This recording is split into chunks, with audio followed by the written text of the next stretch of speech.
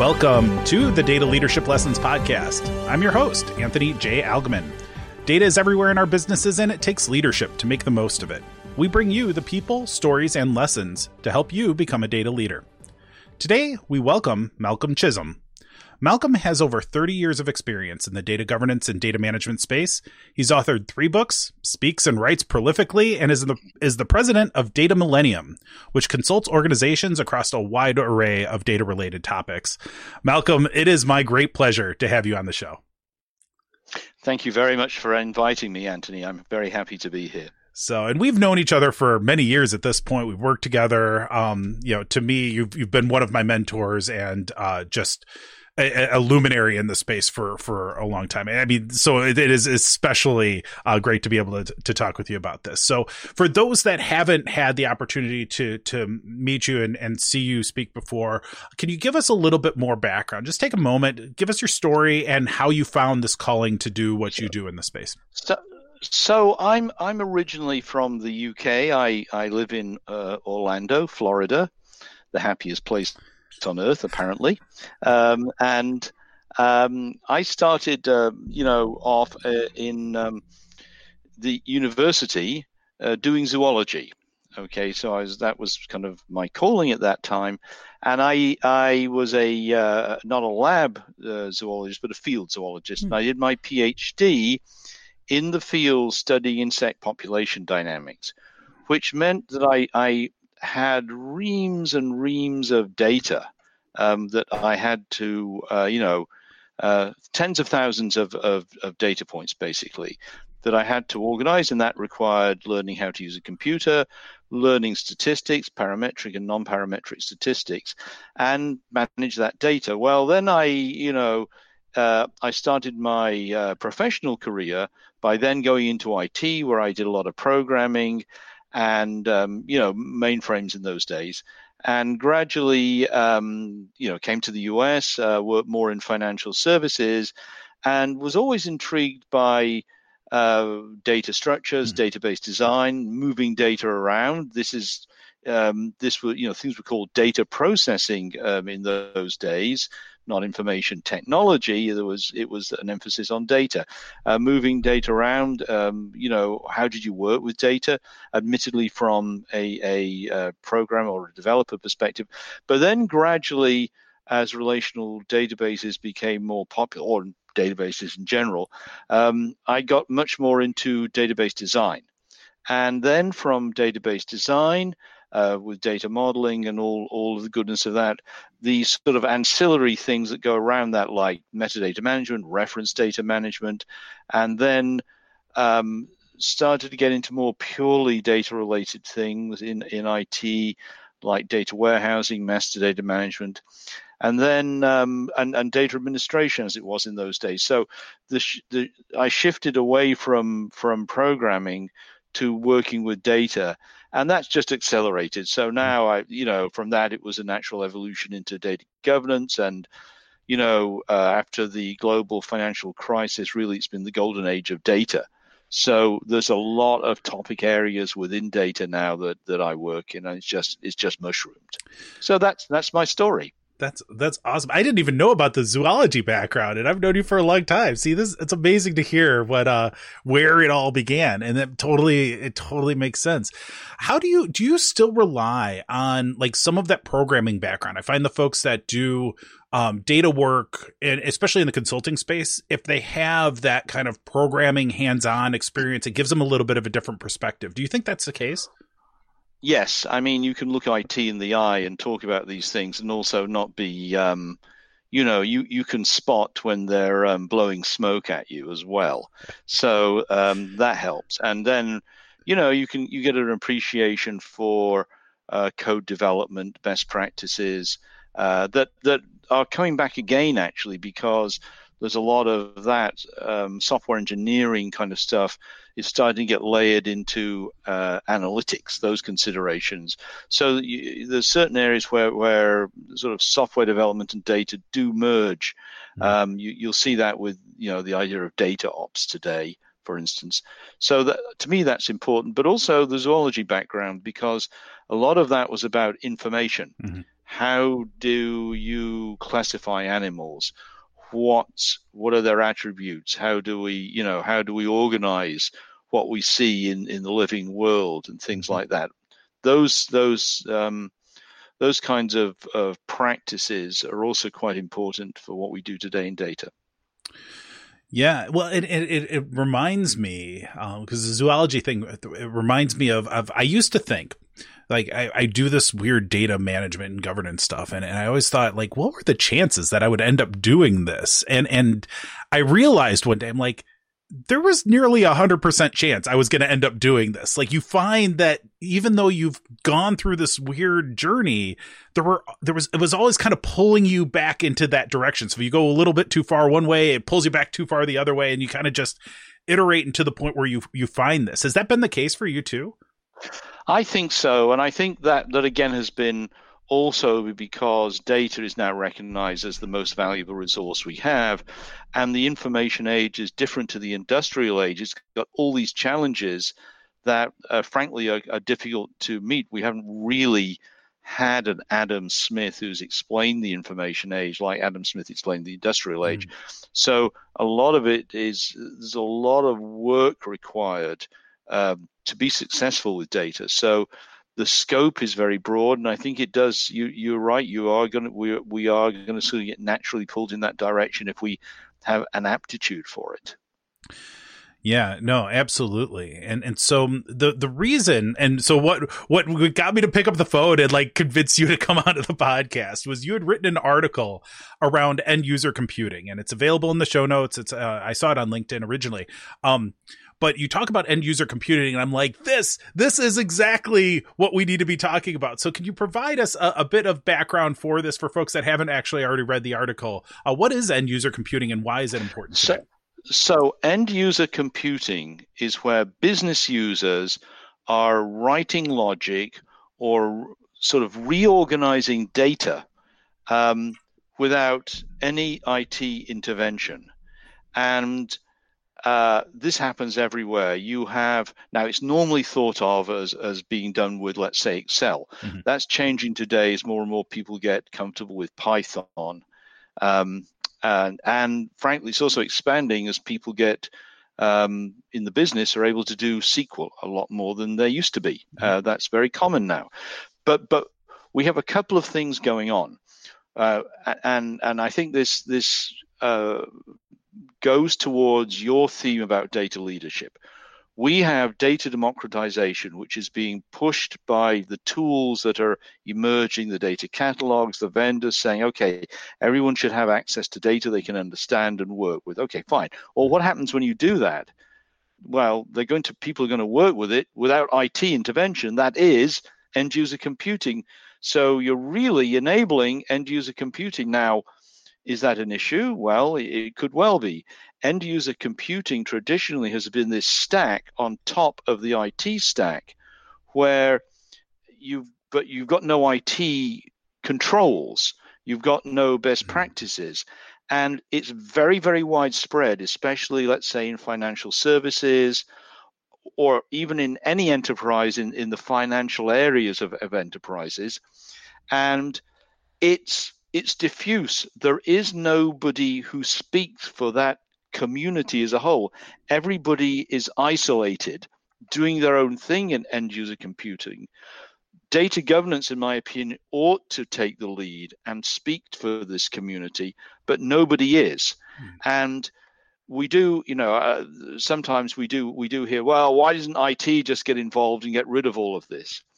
Well, the answer is that individual users have very, very specific data needs. They need to report data in a certain shape, in a certain way, do certain calculations, and those are complex. They're to do with the individual job that end user, that business user has, that little bit of the organization he or she works in, which is complex.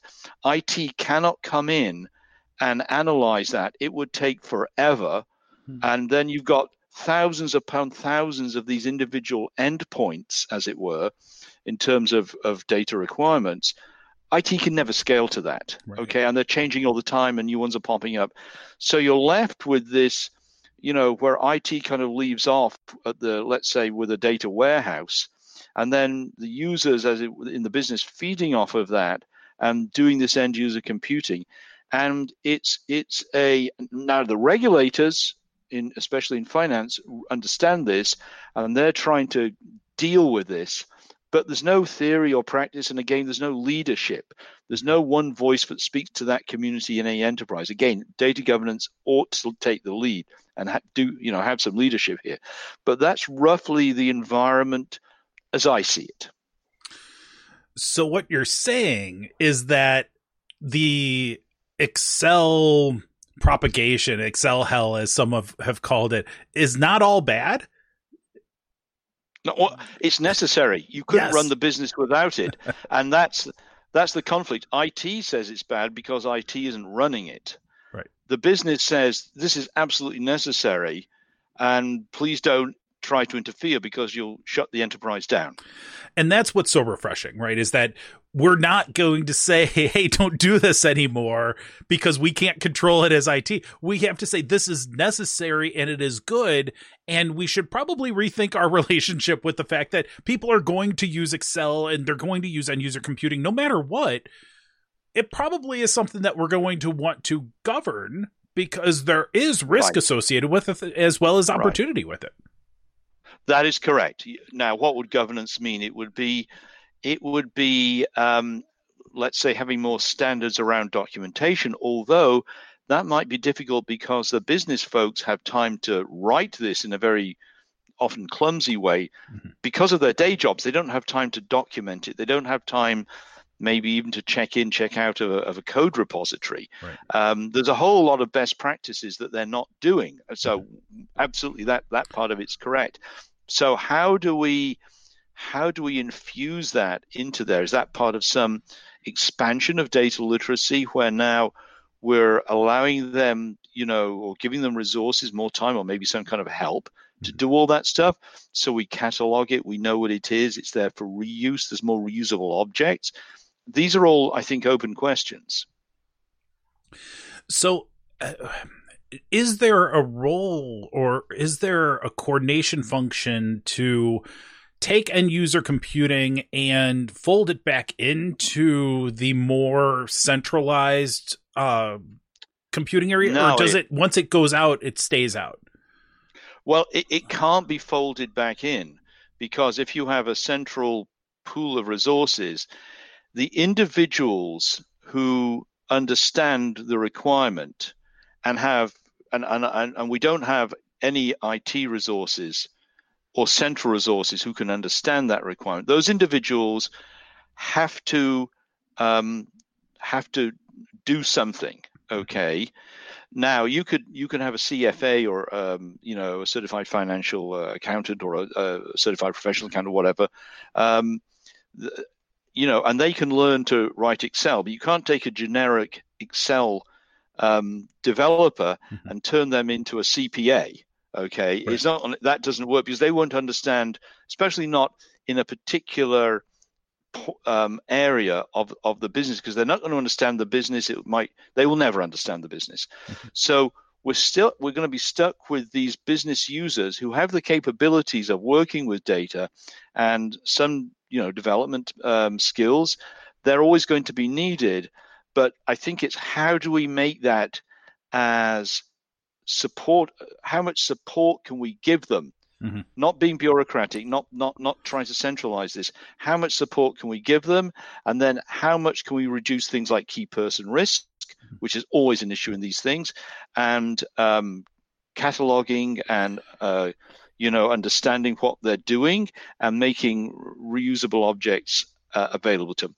That somehow I think is the approach. So it makes a lot of sense to me to focus primary energies on making end user computing as effective as possible, like supporting that so that the individuals working with it, like your CPA example, that makes sense to me, that we want to help them leverage this in a reasonable way.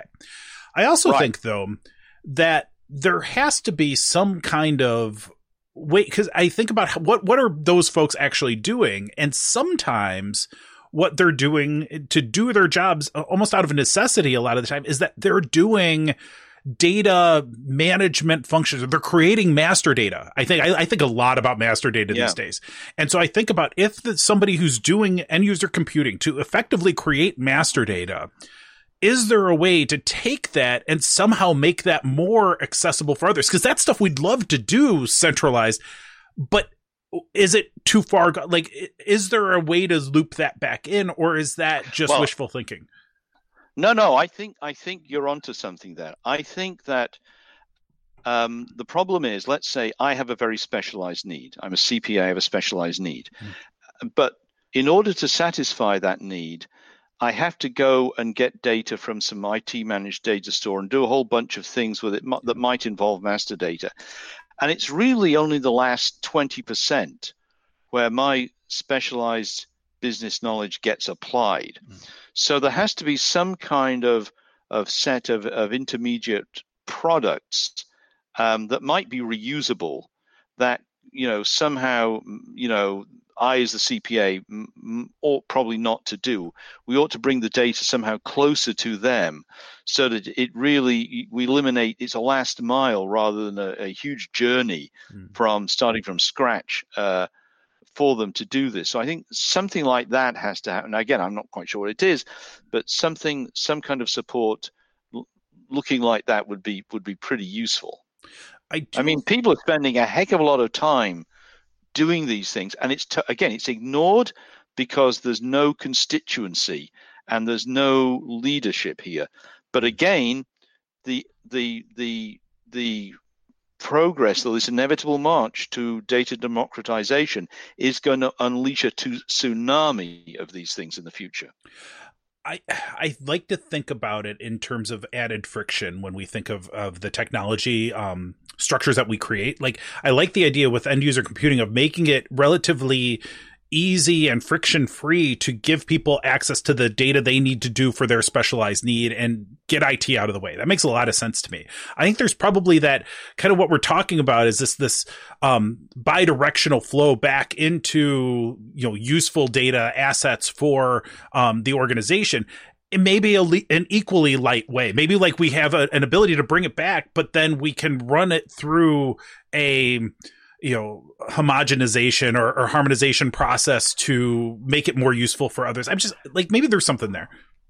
I think there is, but I think if I don't know, again, you heard from my career that I spend a lot of time in IT, so I don't want to be too disrespectful to IT. However, if you say I now have some sort of data product and we should push that back into a IT administered database, I'll say, okay, well, enter a ticket, do a justification.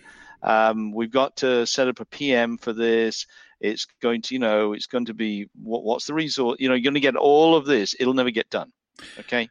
And even if people fear if it did actually get done, they as the business user will be sucked into some, giant maelstrom of sort of IT bureaucracy just to get this done, and it's not benefiting them because they've already finished.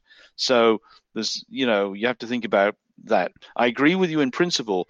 It's just the IT part of it that worries me. That's a really good point. I think it is all based on a notion of we would have to change the way some of our technology organizations fundamentally work to be able to actually make that possible without adding so many layers of friction to that second direction to make it worthwhile. I think it may be something that we'll get to, but it's probably not the place to start. So before we move into any other topics, like what is your general advice for folks out there that are recognizing this need for end user computing, which I would imagine is probably most organizations see this because it's been happening for a while? Well, for me, one of the first principles of data governance is transparency. So I think that the very minimum you can do is to identify what people are doing and get them to log it, to say what they're doing, what they're developing, where it is, who can look after this thing if they, are kidnapped by aliens or win the lotto or whatever, and are no longer present in the organization. Yeah, I think let's at least do that. And then we can think about these, the other problems after that. Yeah, no, and that's probably a reasonable ask to say, hey, we'll not only enable you, we will help you leverage these capabilities. All we're asking is you let us know what you've done, you log it, you just tell us what's there, so that if there ever comes a time where we need it for a variety of reasons, we can get to it. And that's a pretty fair ask in an organization. Yeah. Yep. So another area that, and we've worked together in some of these spaces, I want to talk a bit about data catalogs and metadata and that whole space, because I just have never bought into the broad adoption of these data catalogs and metadata. Like, it seems like everywhere I've ever been, getting people to really embrace these is like dental work. It's like you can maybe get people to do it, but it's never something that they're like, yes, let's do some data cataloging. Let's do some metadata management. Has that been your experience, or have you found the secret answer to making this successful in organizations broadly? Well, I don't know if I have the secret answer, but let's just go back a bit. Yeah. I think let's take a step back and think, where did data catalogs come from? Well, we had in the early 2000s the new infrastructure that allowed us to have data lakes. Okay.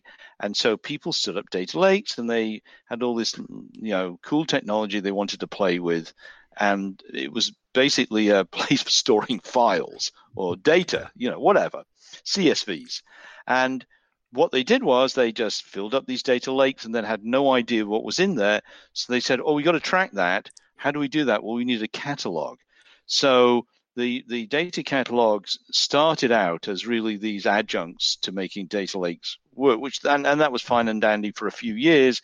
And then we got the idea, like, well, why are we confining this just to data lakes if we knew, if we could, and especially if you're a vendor, you're going from a very specialized, project need to an enterprise need by saying, well, let's just do it for all the data in the enterprise. Then people will be able to know where it is and be able to get it and this, that, and the other, all of which is very vague, to be quite honest with you. So the data catalog, if it's pushed out just as a capability, and you are told, hey, we have a data catalog, do your day job, and then in your spare time, which you don't have any, go put information into the data catalog, that's going to be problematical. Secondly, if you want people to, if you want data catalogs to be successful, the whatever is in it, the metadata, the content,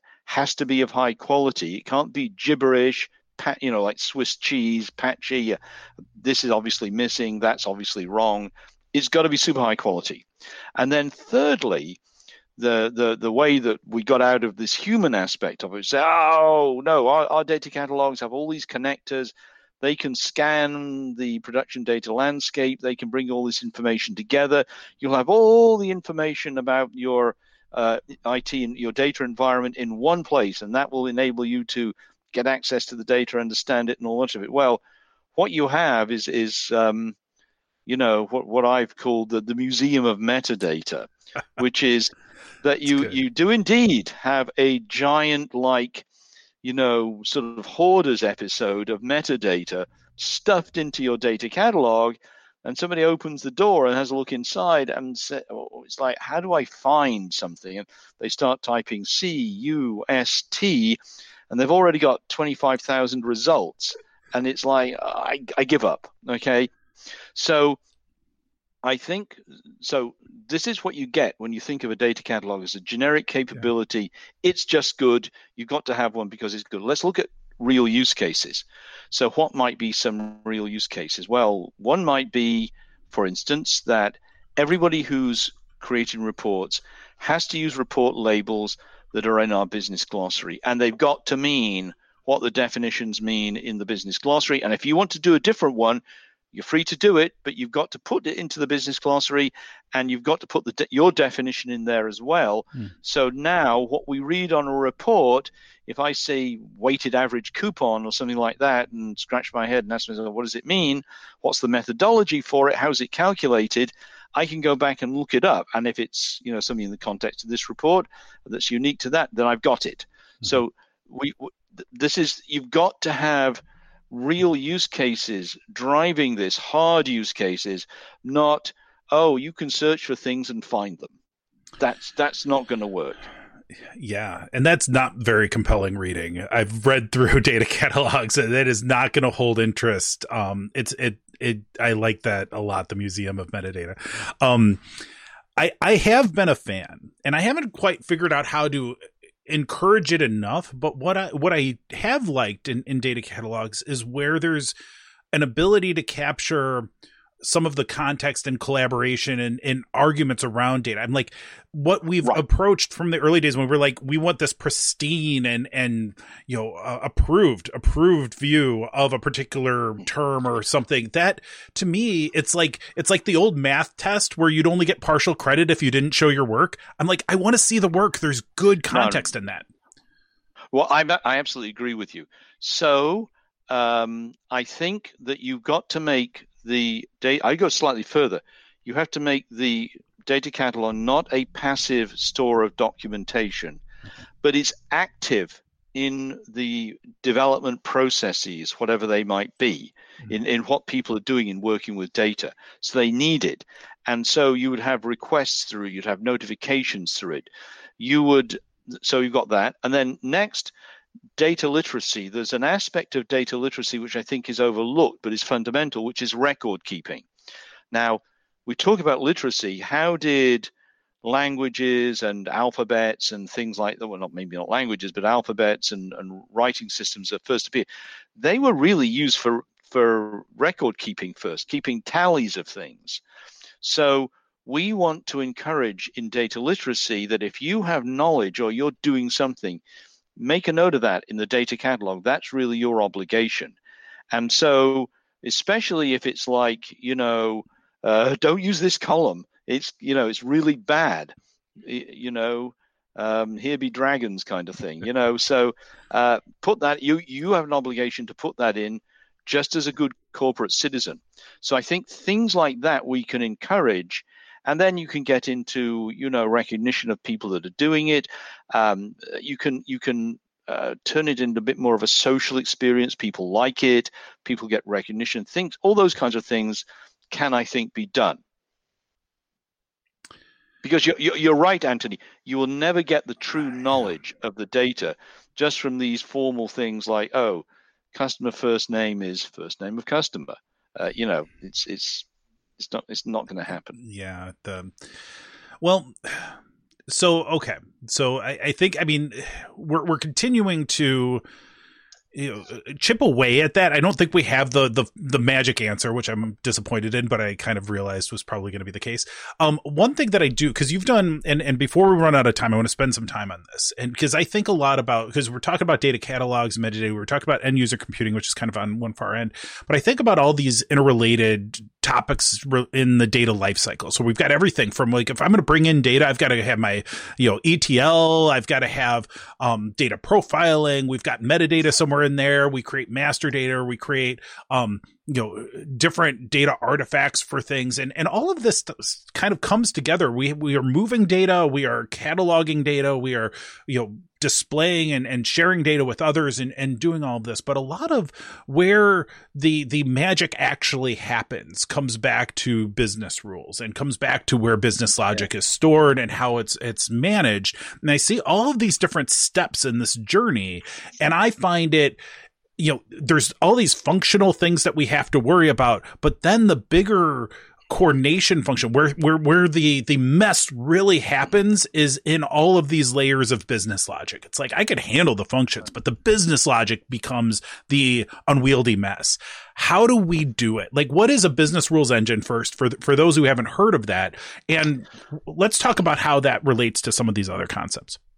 So a business rules engine is a software environment that is capable of taking I'll give you my definition, the metadata specification of an atomic unit of business logic and executing it. Now, an atomic unit of business logic to me is something that calculates a data value in some way, shape, or form. Okay. Some people will disagree with that because they'll say they think of it as like decisioning, like a credit score. And there's a lot of literature about this, but even a credit score is still a value. Or are we going to approve you for this loan, yes or no? Well, you're still getting an outcome that should be stored as data. Okay, so but it's atomic. It's like A equals B plus C. Okay, and so we want to capture that, and we want to curate that piece of logic and say, well, who told us about that? Are there, issues about the precision that should be, a number of decimal places in this? Is this a special kind of rule? Like, is it the calculation of a fee? Or a lot of business rules are actually connected with data quality. Is this some kind of data quality test? So all of that sort of metadata around the business rule also needs to be there because it helps you to manage it. In the ideal world that I would advocate for, people in the business can structure business rules and in some kind of GUI by selecting data, and then just save them and have them scheduled and executed in certain contexts. I don't really like the idea of business rules as some kind of thing where you have an analyst write them out in a Word document and then some programmer handcrafts them somewhere in a piece of logic, because you lose the traceability from that analysis very often to where it's implemented in code. Whereas what I'm suggesting is much more forward metadata engineering, where the business rules engines pick up something that's entered through a GUI and execute it. So you have the traceability and the metadata around it. So that's kind of my viewpoint on it. So is it functionally, is it a repository of those rules that then get executed elsewhere, or does it actually execute those business rules as part of the engine? You can have both. So there is a division in the business rules community between the guys who are saying, let's capture the rules, in some way. And they can get into like syntax. I don't really want to go there. I'm not too worried about that. I'm more worried about, is it something a user can specify, however that's done? And then the execution. I would personally prefer that the environment where the rules are captured also execute the rules. How does this relate to what I think of with data governance, or the kind of approval processes that we may need to have? Like, are there active decisions happening as part of this, or is governance totally separate in terms of the workflow facilitation of things, or how does this connect? There are a lot of governance concerns around business rules. One is you don't have an environment that's a black box, which a lot of old legacy IT systems have turned into, because the programmers who developed this originally have just left. We have no idea how this thing works anymore. So you want with business rules to know who specified it, and to get them to periodically review the business rule and say it's still valid. It's still something that we want, and put documentation around it. Not much, but just something to understand the context of it, classify it, and so on. So I think that is that's super important. Other kinds of governance are, well, is this part of something that's making a decision that affects people, or is it in a critical part of the business, in some kind of business process that we need to track? So there's a lot of things like that you need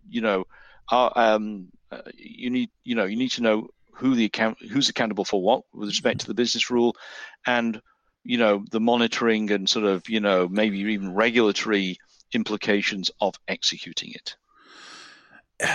I have to think that there is a role for this in business rules and business rules engines in the context of this data democratization. And even going back to end user computing, it's like, is there a parallel for where business rules at an EUC perspective reside, or do those business rules belong somewhere else? I'm just trying to think of like, what are these relationships between what we would consider enterprise or organizational business rules that should be in a business rules engine versus the smaller stuff, the things that are more tactical. Right. I wouldn't distinguish it necessarily. I think business rules exist at least three levels: conceptual, logical, and physical. Where conceptual is like, in general, this is how you calculate gross revenues, okay, or a sale price. It's the quantity times the unit price plus the tax, okay. So you can write that down in English and have that somewhere, and everybody can agree with it, okay. But in a particular system, this information that we're talking about would be in different tables. So at a logical level, you might have to sort of spec that out a bit. And then at a physical level, it would be a SQL statement or a code snippet or something like that. Mm-hmm. So the conceptual stuff is going to be, that's done once. And then, but the logical, at least the physical, mm-hmm. Would be one per system, including the EUCs. Mm-hmm. But they have to tie back. You have to somehow tie them back to that one conceptual rule, so you know everywhere that it's being executed in some kind of physical form. It almost has a parallel to like policy and procedures, almost like it's. Yeah, it does. It made me think though, because I, as a database person myself, logical, conceptual, physical, like that you're talking my language there. I see, though, especially as these tools have become available to so many folks, a lot of blurring of those lines. There's a lot of like these tools that start to ignore some of those boundaries. Does that cause us additional problems? Or are these things that people, like, as part of data literacy, do people need to understand the difference between conceptual, logical, and physical? I think as part of data literacy, they have to. Mm-hmm. Okay, so that's part of it. The tools themselves are still evolving. I think we have a lot of software engineering mindset still, that these are, to be honest, the software engineers are not data people. They think in terms of software development. They don't think in terms of data, as you and I would understand it. And that's problematical because they're sitting in the vendors, developing product. But I think eventually it's going to be driven towards this, because IT, years ago used to do a heck of a lot of development. Well, for transaction systems, you just go and buy them or rent them these days. Mm-hmm. You don't build their own transaction apps anymore. Mm-hmm. Data warehouses are becoming increasingly sort of commoditized too. So IT is looking more and more just looking after infrastructure. So they're not, they're not as involved as they used to be in this. But so where's all the logic and all these things being thought about is in the business. So eventually it has to be, I think, come back to the business. And I still like this idea of metadata is not post-facto documentation, but we have forward metadata engineering where the metadata is being specified in order to create something that runs, something that executes. So I was thinking, so we're recording this in May of 2021, and we've been dealing with this pandemic for the past year plus now, and is anything with this move to kind of remote work and organizations, from your vantage point, either through the end user computing things that we've talked about, or the data cataloging, or business rules, has it started to bring into focus or highlight the importance in ways that it maybe hadn't previous to this pandemic and remote working scenario? Like, what's top of mind for you now? Well, right. I think there's a lot of things you hear about, like security and access to data and all, don't do this on your desktop and all that. Okay, that's all fine. I get that. But to me, it's more like, well, you've got data knowledge in people's heads. Mm-hmm. Now they're working remote. What happens if they, heaven forbid, they get COVID and they're out for 2 weeks or something like that? How we never thought of disaster recovery or business continuity in those terms. I mean, not as if this was not known. I remember a couple of years ago, I was at Costco Pharmacy, and Costco had a pamphlet of what to do in a pandemic. And I read through it, and it said, you'll likely be at home for 6 months or more. So, make sure you can work from home, make sure you can do this. So,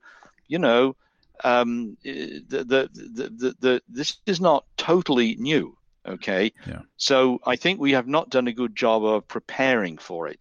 And a lot of sort of risk management is somebody needs to be planning for this now. So I still don't think that we've got data key person risk properly taken care of. That the knowledge that people have in their heads about data somehow needs to be pulled out and documented. And people shouldn't be penalized for that. They should be rewarded in some way. So that's one thing. Mm-hmm. I think another trend that we're going to see in this decade, irrespective of COVID, but maybe accelerated by it, is large-scale industrial automation. So we're already talking about, you've got a thing the size of a shipping container that's got a kitchen. You can plug into the back of your favorite fast food joint and it'll produce, fried chicken burgers or whatever. Okay, all done automatically, better. So this kind of revolution is going to come. It'll probably, if this is correct, it will probably accelerate onshoring of manufacturing again. I think that is a trend that's going to lead to a lot more what we're calling IoT data today that we as data professionals have to deal with. So I think that's another trend. How coupled that is with the COVID pandemic, I'm not sure, but I think it is coupled. There's some kind of relationship I can't put my finger on, but I think it's a trend that's going to happen. So we need to get, more into working with our true engineering friends, the, manufacturing engineers, because we might be doing things like predictive maintenance for machines and things like that. That might be more, different kinds of use cases than you and I have traditionally worked on in information systems in the past. It'll be this coupling of control systems, which exist in machines, with information systems, which is what we as data professionals traditionally have worked with. So that's some of my thoughts. And this is why I enjoy talking with you so much, is that you're able to think about some of the latest and most current technologies or dynamics in our organizations or our world and apply what are traditional, the fundamentals aren't changing. They haven't changed in a long time, but they've evolved. Like there's what we need to do about them has evolved, but the fundamentals are still in place, and circling back to those is always a good, a good rule of thumb is to say, how does what this new thing is trace back to something we can hold as fact? And it kind of reminds me of even like the business rules engines themselves, of saying like it circles us back to this foundational footing that we can then build more on top of. And that those patterns are fascinating. It's certainly something that keeps my mind thinking in this data space of what are these patterns that we see repeating themselves in all of these different contexts. So, Malcolm, we are way out of time. I just looked down at the time and I realized this went by super fast. So I have absolutely enjoyed this conversation. Thank you very much for being on the show. Thank you again for inviting me, Anthony, and let's do it again sometime. Absolutely. Would absolutely love to have you back. What's going to happen is I'm going to see another article you've written and say, Malcolm, come on, let's have another episode. So please be ready for that. And thank you all out there for watching or listening today. In the show notes, you'll find useful links and more information about today's topic. Follow Data Leadership Lessons on YouTube and wherever you get your podcasts. Check out my book at dataleadershipbook.com and use promo code ALGMANDL at the Dataversity Training Center for 20% off your first purchase. Stay safe during these unusual times and go make an impact.